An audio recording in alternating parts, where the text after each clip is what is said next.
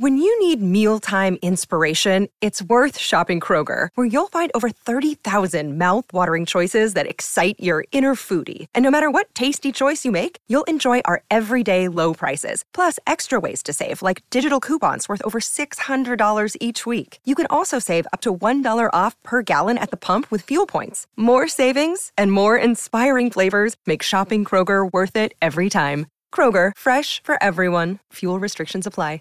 Save big on your Memorial Day barbecue, all in the Kroger app. Get 3-pound rolls of juicy 80% lean ground beef for $3.49 a pound with a digital coupon. Then get select varieties of flavorful Powerade, Body Armor Super Drink, or Arizona tea for 77 cents each, all with your card. Shop these deals at your local Kroger today, or tap the screen now to download the Kroger app to save big today. Kroger, fresh for everyone. Prices and product availability subject to change. Restrictions apply. See site for details. The Holy Bible, and then just a big old Barnes & Noble sticker on it. New York Times bestseller. Or you know when you see movie posters on a cover? Oh, yeah. You walk into the Bible, you see like Jesus from a movie right on there, and on the back it's like God recommends. So that's the Bible's so good. Why isn't there a Bible 2? Well, there is Old and New Testament. That is true. Oh, see, why isn't there a Bible 3? Well, there is. The Mormons. I'm not going to read a biography of reality. I already don't like reality. Why would I spend my free time learning more about reality? Ugh, gross. Get away from me. No more. Fiction's honestly more real than non-fiction. Honestly, it gets into the psyche of the soul and whether the future of our society is actually going in a positive or negative direction. You're right. I feel like right here. Like, honestly, it's like right here, then it goes right here.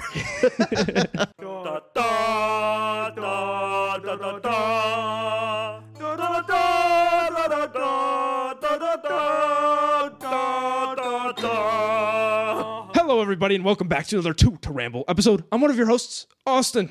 And I'm the other one, Richard. And guess what, Richard? We're talking about a list today. Not just a list. The list. The inferior list. To the Rambles list. To the Rambles. I love that you said that. I would have said the same thing. But you see all these books behind us. How many of them have #1 New York Times best-selling author? Whatever the author is. Or whoever the author is. #1? Less. But just New York Times best-selling author? That as well. Probably 95% of them. And as a reader, we've been readers before we had a pod. We read a couple books here and there. We'd always see this New York Times bestseller thing, right? And you go, oh, neat. Or maybe you go, don't pay attention to it. Whatever it is, there's this question. Sanderson posted a video, of course. Every video of ours comes from a Sanderson comment or something. He posted a video just talking about what the New York Times bestseller list is. And he did that in 2 minutes. We're going to do that in about an hour. So we're going to go over how does the list work? How do you make the list? And why is it so controversial? And why do so many people cheat the system? And you love a good cheating the system, don't you? I do like it when you stick it to authority. It's good. Yeah, it's always a good feeling. So first off, this whole thing, because as a reader yourself, weren't you curious of just like, the New York Times bestseller list, you see it all the time.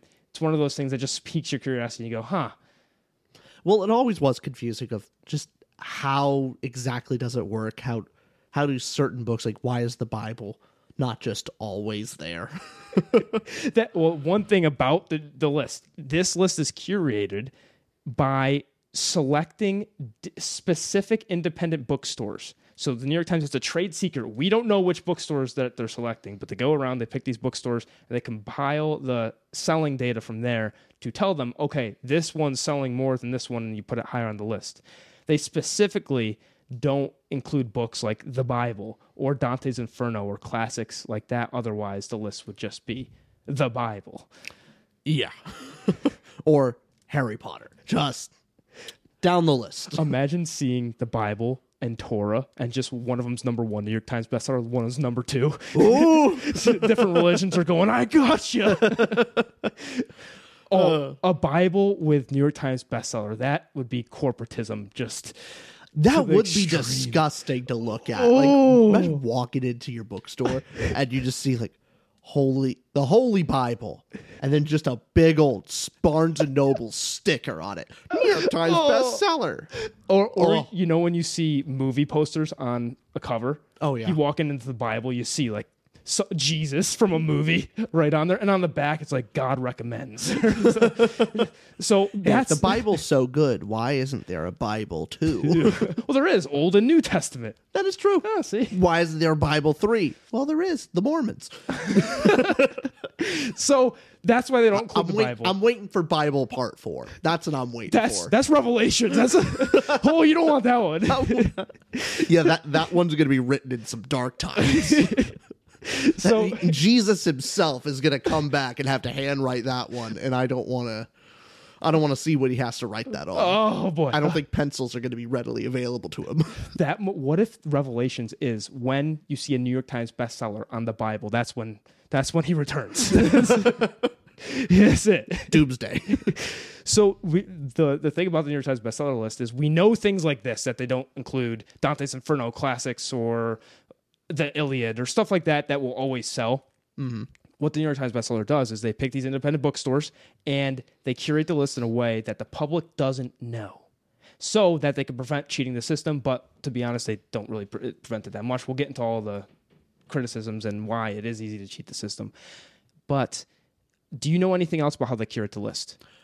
As far as I know, there's a mix of what they have told the public and then their secret sauce. Mm-hmm. So what they have told the public is something along the lines of, within a 1 week period, if a book has sold something between roughly 5,000 to 10,000 copies minimum, that can get you onto the list. So if you sold somewhere between 5,000 to 10,000 in a 1 week period from their hand curated independent bookstores, right, then you could get on the list.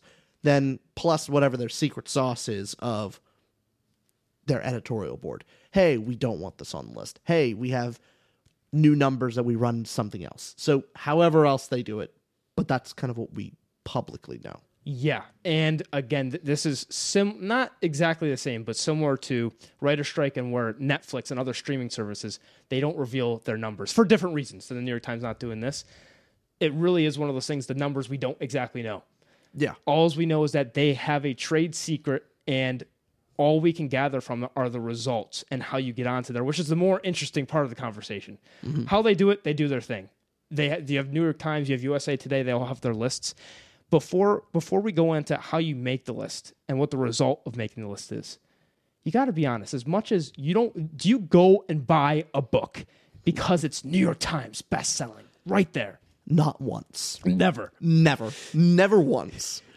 Why do you pick up a book? Because either a friend recommended it to me or a YouTuber that I respect and value their opinion of said it was a good book, and I'll pick it up. Or the more likely reason, the cover looked cool when I walked in the store, and so I bought it. Or a patron selects it for the book club of the month. That's also true. Which segues right into our sponsor, us. Join our book club. It's money that you give to us, and then you join our exclusive Discord where you read a book with us and also community members. It's great fun. It gives us money. It gives you community. And not just that, you get to vote and force us to read a book with you and talk about it with you. Yeah. There you go. You just have to have very convincing pitches. If you're the extrovert that knows how to give a good, rousing speech, go ahead. Like Darrow of Lycos. Yeah. Okay. Join and convince everyone onto your side and get us to read your book of choice. Anyway, what's this month's book? Oh, this month's book is How to Lose the Time War. How you lose the time war. Yep. And we're having Empire of Silence this weekend, so that's going to be cool. Yep. So, segueing back now, what were we talking about? We were talking about, the list and how you make the list and everything, right? So, going back to what inspired this video real quick with Sanderson is when he was talking about how making the list and where his books place and does it matter for him, is he was talking about how Harry Potter sold over and over and over again, so many copies for so many weeks that it was just Harry Potter number 1, number 2, number 3, number 4, number 5, and so on. And so the New York Times, what they did with their list is now you see different categories of hardcover or ebook plus this or biography and for the list, by the way, if it was just one curated list, you know what would be number 1, 2, 3, 4, 5, 6? All autobiographies, all nonfiction. We are in the minority, Rich, to say fantasy, sci-fi, dystopian specific. God, we picked the worst niche ever. We got no. There's not a big audience for Neuromancer. That is a joke though. This is the best niche. Let's be honest. It's the most fun niche. It's cool. Hey, look, when life gets you down and you don't want to be in reality, you drink lemonade. When you don't like the world going on, you read fantasy to get absorbed into something else. I'm not going to read a biography of reality. I already don't like reality. Why would I spend my free time learning more about reality? Ugh, gross. Get away from me. No more. Fiction's honestly more real than non-fiction. Honestly, it gets into the psyche of the soul and whether the future of our society is actually going in a positive or negative direction. You're right. I feel like right here. Like, honestly, it's like right here, then it's right here. Oh, we need a real job. We need to touch grass. Yeah. That's what we need to do. So, that's the other thing I wanted to go back to was when you go to a shelf and pick up New York Times bestseller.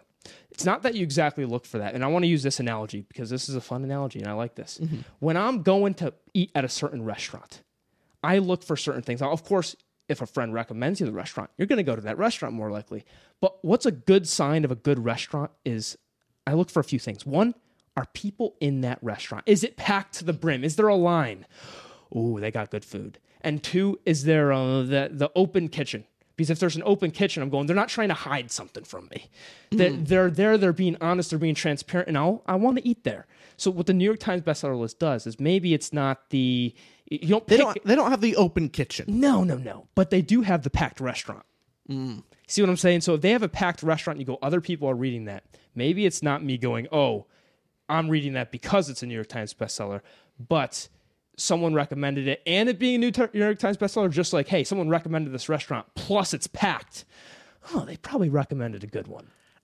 A probably better analogy is just the Oscars, where how many people... Before you do this analogy, can you just say it's also another analogy that's equitable to my analogy? No, it's better. Go ahead. Yours is inferior, right. Worse than. Below. Yes.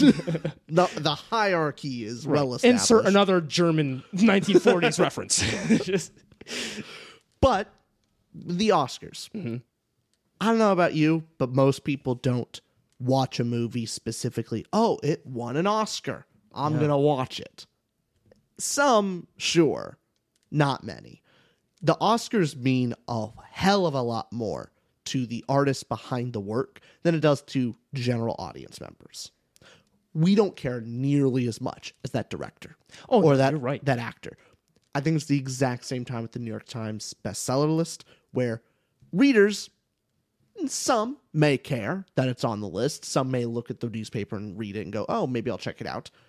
But for the most part, I think mostly New York Times, the authors care far more about this list than the readers. If you made a New York Times bestseller list, I would care a lot if I wrote, because it's an acknowledgement of success. It's not gonna give me success. Yeah, it's an acknowledgement that I've made it already. Right. Just like the Oscars, you get the Oscar means it's the finish line. I've made it. It's already been a successful movie. Exactly. The cake's already made. You just need icing. That's it. And it's just a little acknowledgement to that, all the work you already did.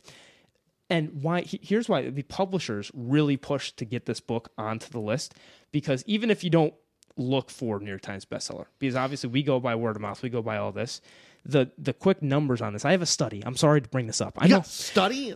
I know you don't like your studies. Okay, gross. Okay, why don't you just give me your feelings and your just gut opinion? How about even better? I give you the study. You give me your feelings based on the study. Oh, wonderful. That's even better. This was done in the early 2000s, but the sales after being on a New York Times bestseller list for a new author specifically increased sales by 57%. So it mattered a whole lot more if you were a first-time author to be on the list. But for people who have already been on the list, increased sales by 13 to 14%. Now, caveat that with being, hey, is that correlation equal causation, because there's also the point of maybe word of mouth was just spreading more. It's not exactly because it was on the list that it sold more, but at the very least, there was a drastic increase for first-time authors rather than authors who have been there already. What are your feelings about that? Well, I have a few questions about that study specifically. Yeah. So was it they took a look at the numbers before they got onto the bestseller list, and then after they were put onto the list, they sold at a higher percentage, not just more, but at a higher rate? Yeah. Or was it just they did well? Like it's a new author, and they got onto the bestseller list, and it's like, oh wow, that's a surprising amount.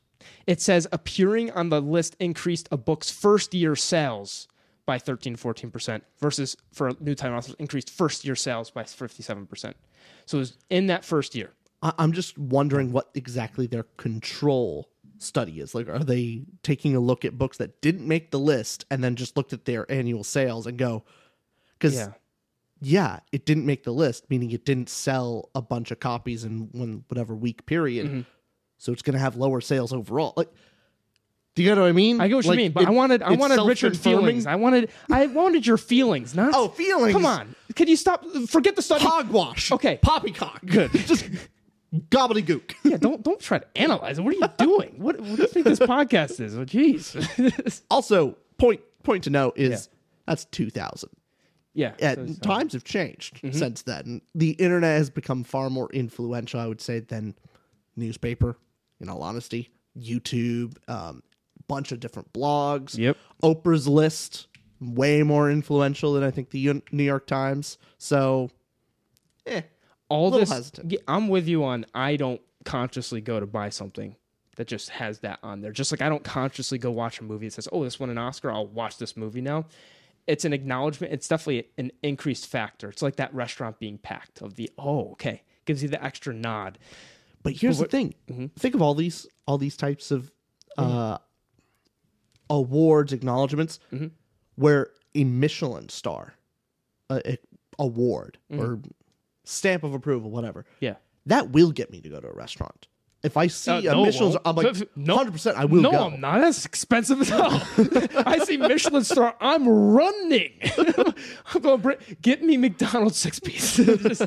You can have your Michelin star, but I just say I see it and I want to go. As far as quality, I just know the quality's going to be good. But the thing is, Michelin star is not a numbers based thing. It is just pure, like, editorial life. It's an award. It's an award, but there's no democracy to it. It's pure control, and that's what's so wonderful about it. They have a exclusive board, and they go through they go through the quality, and they judge it, and it's the experts. I'm just saying, trying to leave these decisions to democracy, it's a little cringe. You got your line in. I got my line in. I can easily get it in. Merch coming soon. So, yes, your point of the Oscars, it's an award versus what this list is. It's not supposed to be an editorialized, you get to pick which one's your favorite. It's not a group of the New York Times. No, that's the criticism. That's where we'll get into the criticism and the controversy of it. But before we do that, the last thing is, how do you make the list? What do you have on it? What I have is that number you said earlier of 5,000 to 10,000-ish. If you sell 5,000 to 10,000 books in a week, you are likely to make the list. So there's some people that sold that much and didn't. It depends when you sell your book, what locations, because again, it's taking independent bookstores from across the country, and you don't know which exact ones that it's actually taking it from. But here's an interesting one I have of fewer than 500 books. Now, there's 100,000 new hardcover specifically. So take this stat. There's 100,000 new hardcover print books published each year, and this was taken from 2008 to 2016. So good. How many years is that? 8 years. That was quick maths. Quick maths there. So good job. fewer than 500 of those 100,000 make the New York Times bestseller list, and that's 0.5%. So if you today, Rich, published a hardcover book and you had it out there, there was a 1 in 200 chance it could be on the list.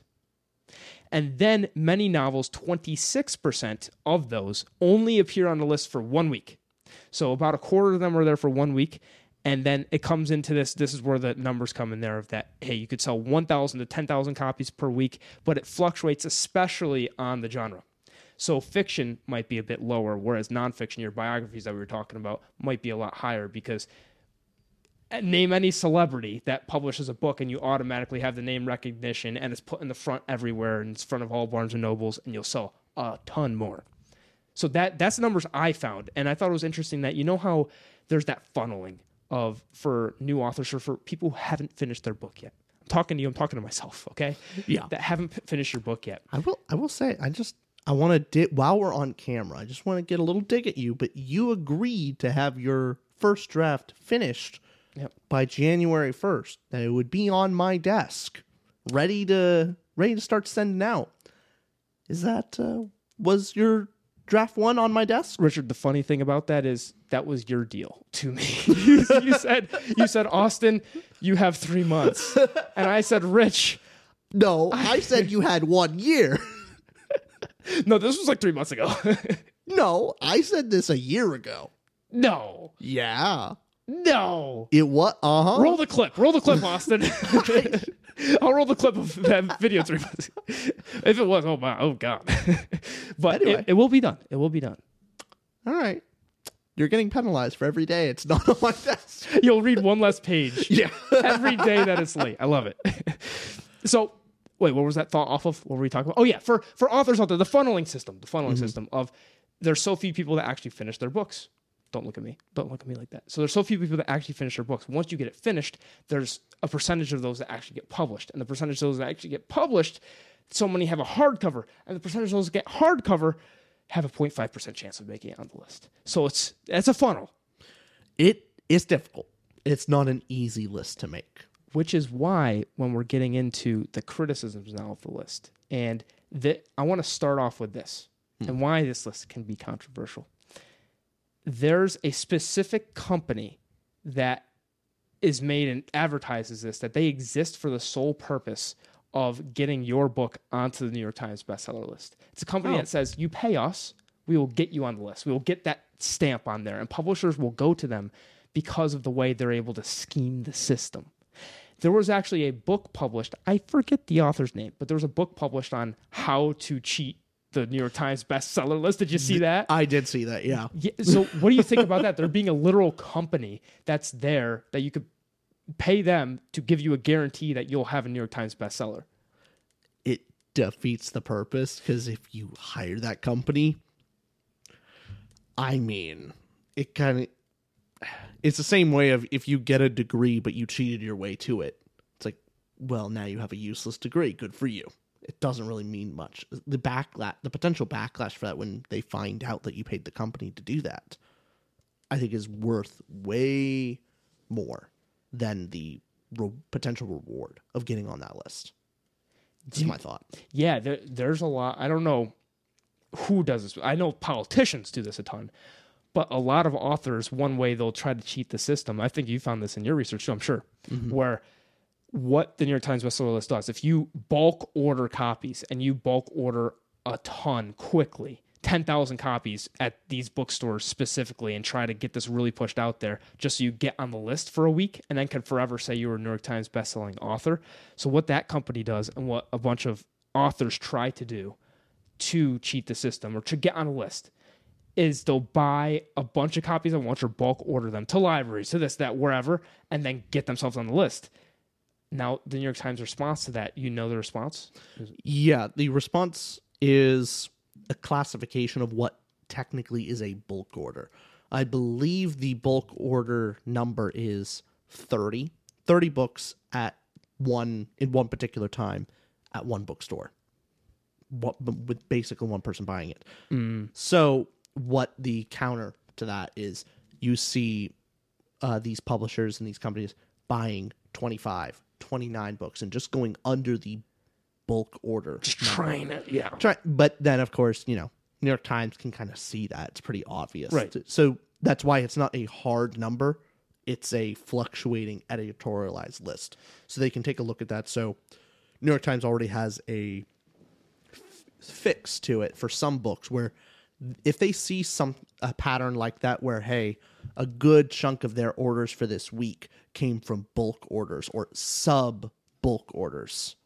Then they can put this little dagger next to the title of the book on their New York Times bestseller list, and that is kind of the indicator of something's fishy. It's on the list, it made the sales, but something's off. Rich, Something's that's off with exactly, you did your research. That's exactly right. I know. I actually read and looked into it. That's good. I know. Wow. I get to be the, researched one. What has gotten into you? Talking about studies, research? Who are you? I know. I'm not giving my feelings. It's terrible. Well, what do you think about the criticism that because these bulk orders can happen, the New York Times bestseller, being a list and being a weekly list, there's the argument people will say of why the list is not as useful is you can get fast sales. For example, a book that sells 100,000 books but consistently throughout the year could not appear on the list, whereas a book that sells 10,000 in 1 week, but then let's say hundreds for the rest of the year, and it ends up only selling 20,000 copies by the end of the year. Mm-hmm. So over that year span, the consistent book did a hell of a lot better, but When you need mealtime inspiration, it's worth shopping Kroger, where you'll find over 30,000 mouth-watering choices that excite your inner foodie. And no matter what tasty choice you make, you'll enjoy our everyday low prices, plus extra ways to save, like digital coupons worth over $600 each week. You can also save up to $1 off per gallon at the pump with fuel points. More savings and more inspiring flavors make shopping Kroger worth it every time.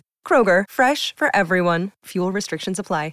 Save big on your Memorial Day barbecue, all in the Kroger app. Get 3-pound rolls of juicy 80% lean ground beef for $3.49 a pound with a digital coupon. Then get select varieties of flavorful Powerade, Body Armor Super Drink, or Arizona tea for 77 cents each, all with your card. Shop these deals at your local Kroger today, or tap the screen now to download the Kroger app to save big today. Kroger, fresh for everyone. Prices and product availability subject to change. Restrictions apply. See site for details. A week-to-week book that really sold well that 1 week and then fell off because nobody liked it gets to say New York Times bestseller list. And now that's just a flaw of it being a weekly list itself. Do you think they should have a yearly list, a monthly? What's the way of solving that, and is that a problem? So it's twofold. One, it's not the fault of the New York Times for making a specific list of it basically tracking the sales numbers of by a week-to-week basis. And that's what it's for. Hey, look, these are the top books that sold this week. Good. Cool. Done. Turn around. What publishers and authors and other people do in reaction to that list is once you get on that list 1 week, they pop it on the book, and for years to come, that's the thing that's posted on their book and in advertisements. New York Times bestseller. It's stamped on there forever, even though it hasn't been on the list for weeks. And so the weekly list is treated like an annual or, decade award. It's treated like an award, like the Oscars. The Oscar is lifetime, but imagine having a weekly Oscar. Yeah. So is it the New York Times' fault, or is it just how people tend to use it, and specifically publishers and advertisers? I think it's more on them. They're not using the list as they intend it to be used. But then you turn around, if New York Times wants to fix that, make a new award that's kind of like the annual award where it's editorialized, it specifically is, hey, this year it sold this amount. And this is our top list for the year 2023. Right. That would probably solve that issue, and that way publishers can't just put that award on every book. And so it would take time because it's not an instant thing. New York Times would have to build, not everyone knows what the New York Times bestseller list is. Not everyone knows their brand new thing. So they would take years for them to build up the reputation again of that new award. But it would probably solve some things where if I see a book have this, hey, this is the yearly award, only awarded once every year. That's a bigums. It makes more sense. There would be less of those. There'd be less of those stamps on the books in the store, and therefore making it more valuable. Right, like your Michelin star. Exactly. There's less Michelin star restaurants. It's a really exclusive list, meaning it's more valuable. Right now, everyone's a New York Times bestseller in Barnes & Noble, and so not as valuable. And does it, maybe this is an analogy because we've been talking about movies in general. A blockbuster, not even your huge blockbuster. So don't think of a Marvel that got $2 billion from it. I'm saying even a smaller blockbuster, like small superhero movie, Black Adam. Mm-hmm. I bet you, I don't know the exact numbers, but take Black Adam or a similar blockbuster just movie of that sort. I guarantee you that probably sold more in a short period of time than Schindler's List did. Oh, sure. Yeah. Right? So Black Adam probably sold a lot more. It's for a larger audience. It also, I think it still lost money. Oh, yeah, it did lose money. But that's because... Which we felt vindicated because we had a review on this podcast and we hated the movie. So many people disagreed with us at the time, calling us, Marvel stans, and it's like, no, we don't like any of them.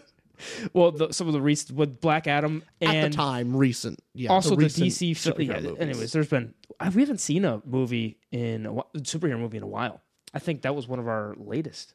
Anyways, side tangent. But Black Adam probably had more recent weekly sales than Schindler's List did when it came out. But over time, and obviously they're going for different things and different audience ranges. Which movie would you say is the more successful?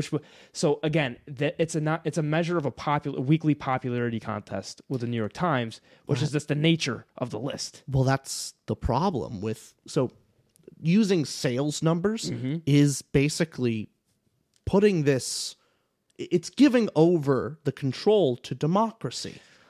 And ultimately, what a mistake! Democracy is cringe. This was such a mistake. This was my video idea, and I walked right into your entire motto. Don't you understand? The people, peasants, don't know what's good for them. For some reason, they go, "Hey, that Prince Harry biography. Yeah, let's make that the best book of however months going by." Instead of Lonesome Dove or something from Brandon Sanderson or Dune, whatever. By whatever the way, good book. I'm pretty sure all the ones you named are bestsellers. Yeah. Neuromancer. Fine. I'll do pick Neuromancer. I think that was too. Ah, damn. Yeah. Broken Clock can be right twice a day. That was 4 times. Sorry. Anyways. By the way, since you said you're teetering my totter right now. I haven't said it in a while. I just wanted to put it out there. You understand that no one understands your saying. Everyone understands my saying. I made a thing. Yeah. I was like, this is my identity in a phrase. And then you're like, I need one of those. And you came up with something on the spot that you don't understand. I do understand it. Teeter my totter, it's when it can mean a couple things, okay? If a phrase can mean a couple of things, it means nothing. No, it does.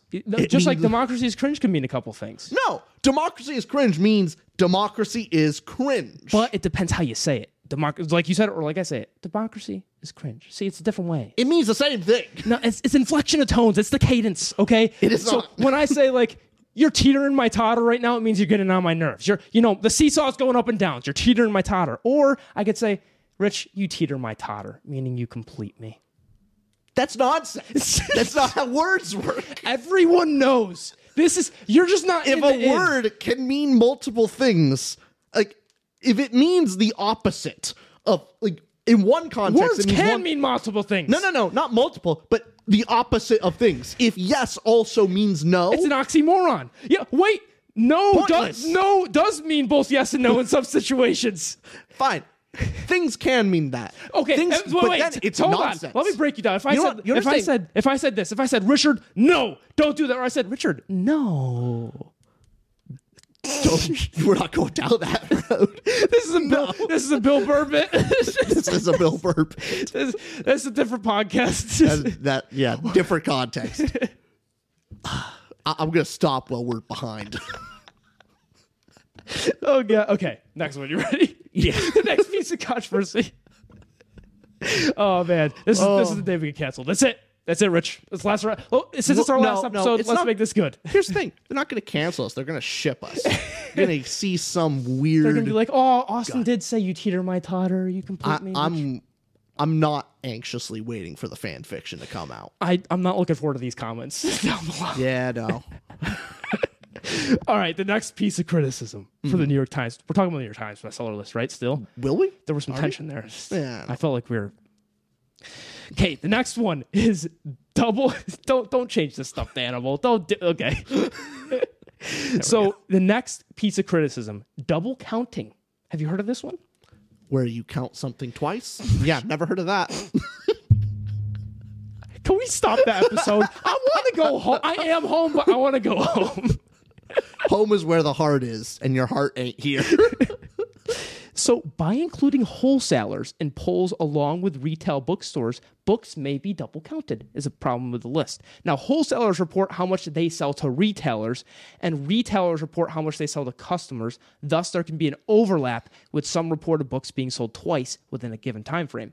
In addition, retailers may return books to wholesalers months later if they never sell, thus resulting in a sale being reported that never came to fruition. For example, mass market paperbacks can see as high as 40% return rates to the wholesaler.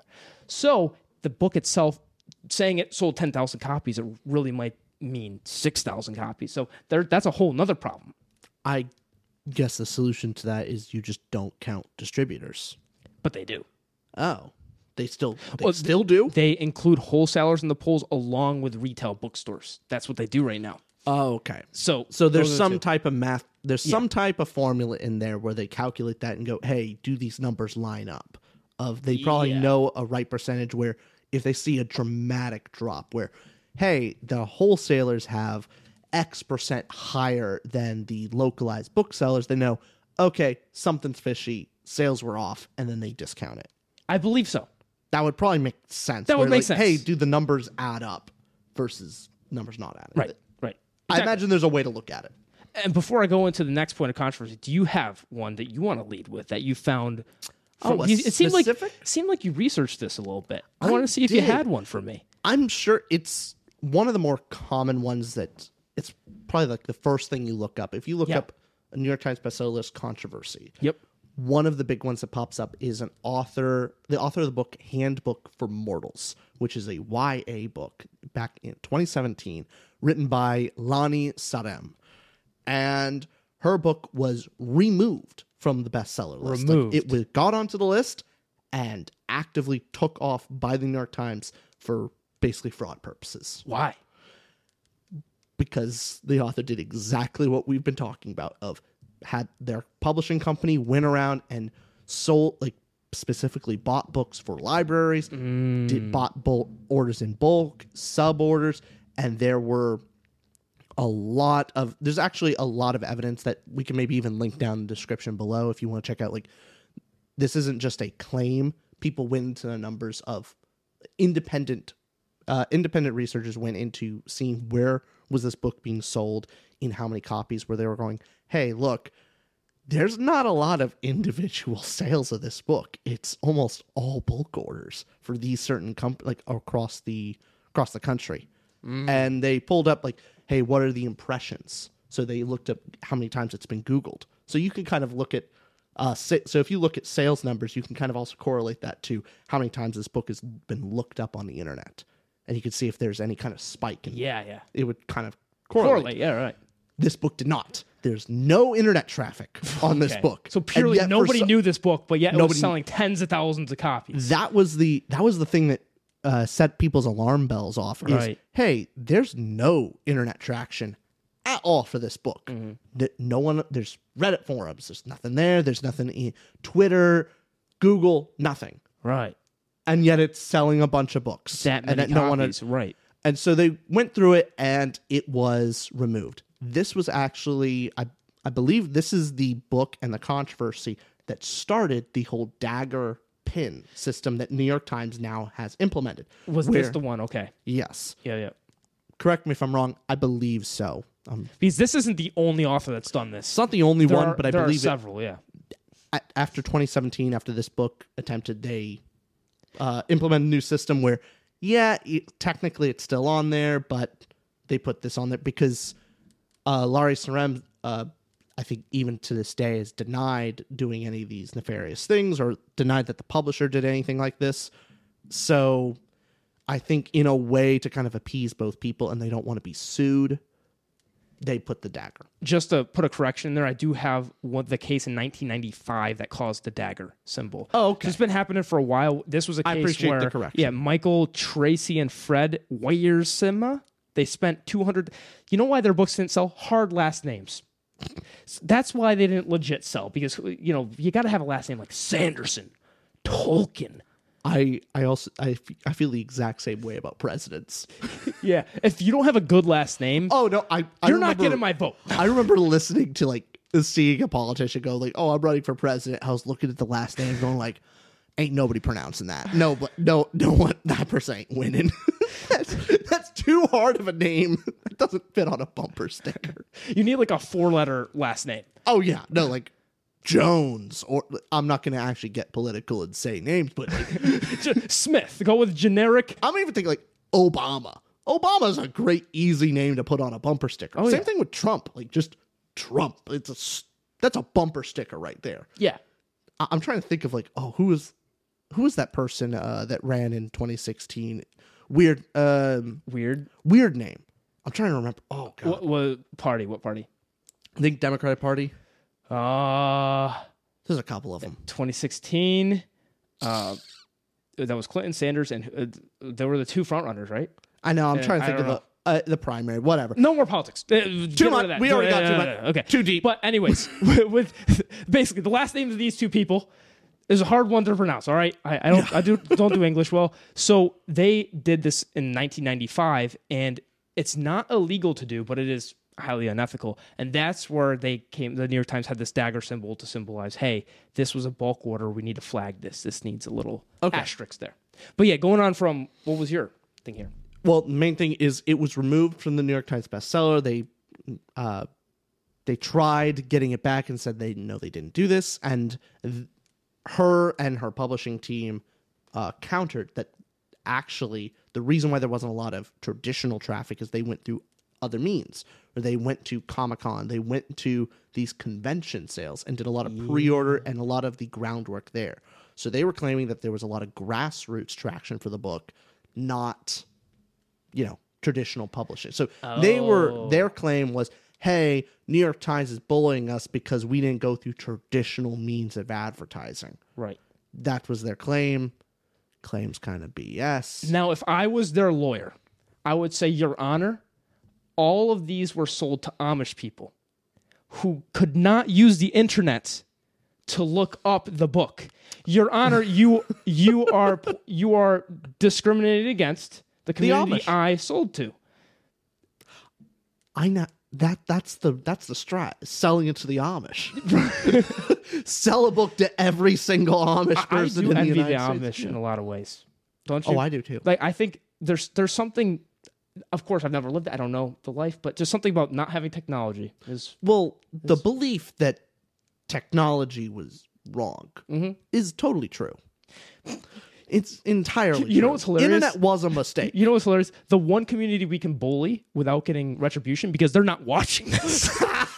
It's the one community we're like, no, let's not make fun of them. Let's make fun of everybody else. The thing is, we can make fun of them. But we won't. But we won't, because I agree with them. I'll make fun of everyone else.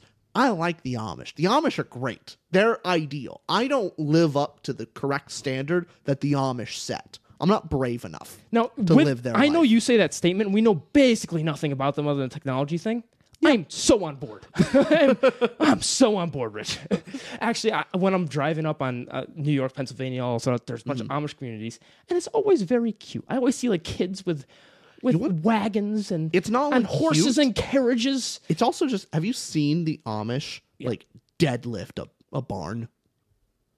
Have you seen these videos of the entire community picks up the whole barn and walks it somewhere else? Wow. It's stuff or I'm like, that is not only community strength, it's just, I can't imagine any other community being able to do that, to be able to get together that amount of people for a singular project and task at hand. There is no unity like that in our communities. The Amish are just built different and better. I had no idea we'd ever have a segment on the Amish this video. The Amish are the best. They're the best people, period.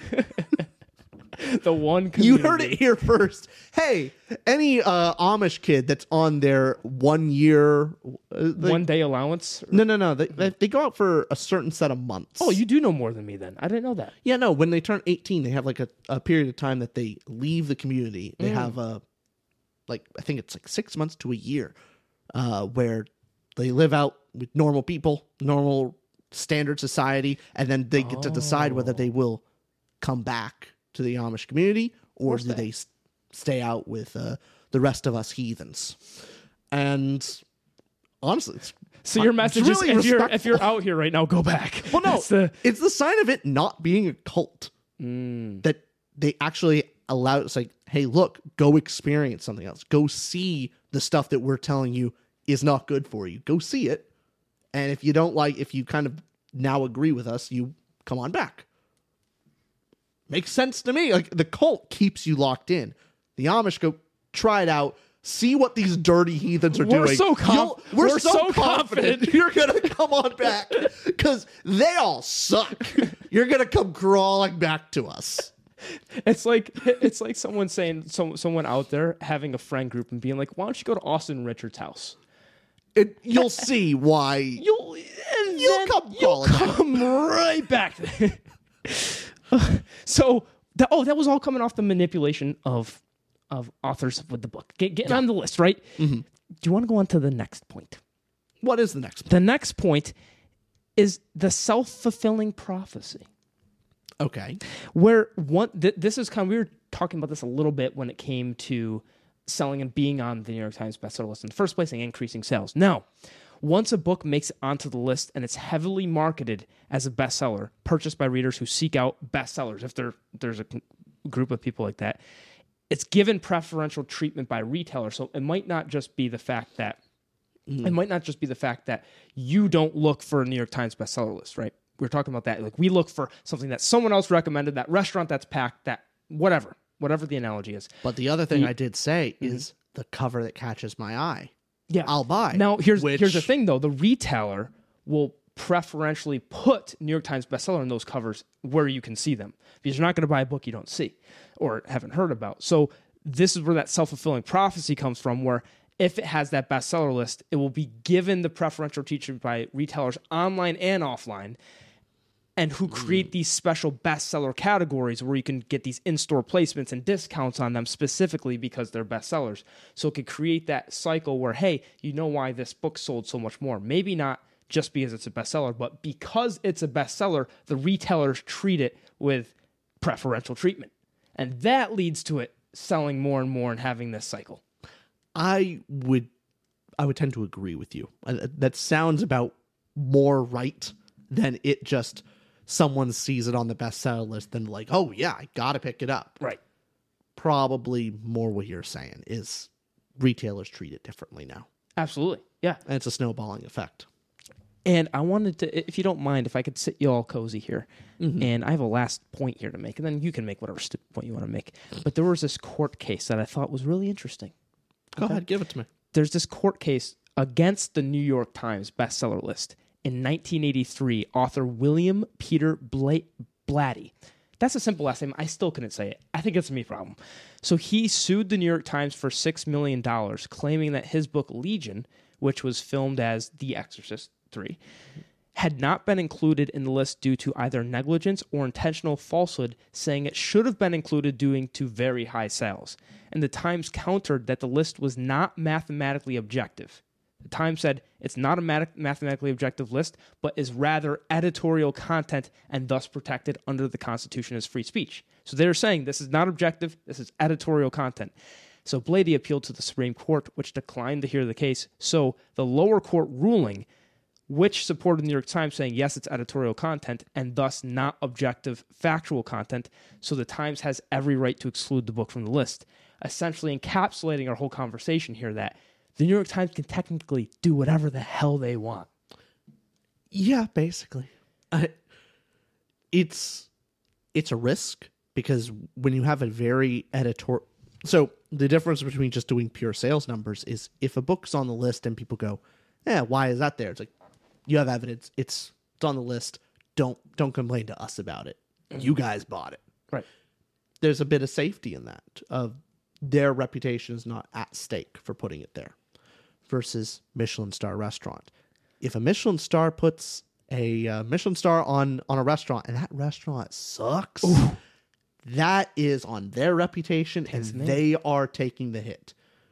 Now it's the same thing with the New York Times. They're trying to kind of have it both ways. Of one, it's, hey, these are just the sales numbers. Don't come crying to us if your book is or isn't on here. But then on the other side, they're saying, hey, it's the editorialized list. This is our thing. We get to put what we want on this list. Right.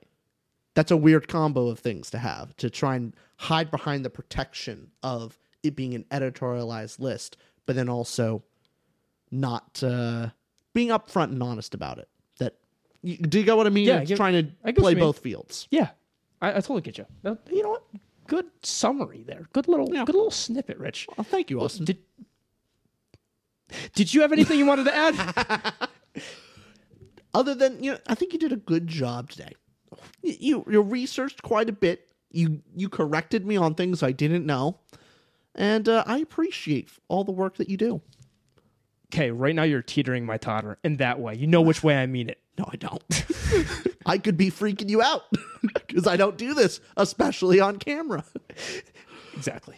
But you know what really teeters my totter? The fact that your book, Draft 1, is not on my desk right now. Can I finish this with a high note, maybe a better note? Sure. To end the podcast on? You can try. I'm going to ask you some yes or no questions, okay? Go ahead. Rapid fire. You have to answer instinctually right away, okay? Got it. Okay, you ready? Uh-huh. To the Ramble, what's our subscriber count going to be at the end of the year? What's the goal?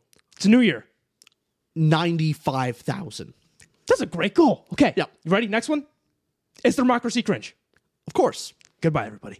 Bye, y'all.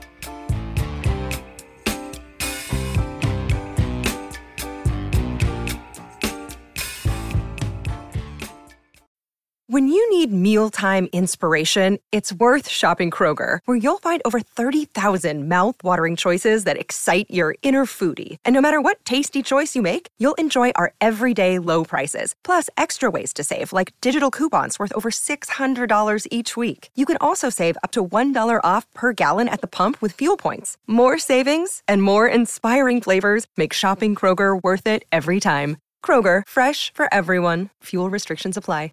Save big on your Memorial Day barbecue, all in the Kroger app. Get 3-pound rolls of juicy 80% lean ground beef for $3.49 a pound with a digital coupon. Then get select varieties of flavorful Powerade, Body Armor Super Drink, or Arizona tea for 77 cents each, all with your card. Shop these deals at your local Kroger today, or tap the screen now to download the Kroger app to save big today. Kroger, fresh for everyone. Prices and product availability subject to change. Restrictions apply. See site for details.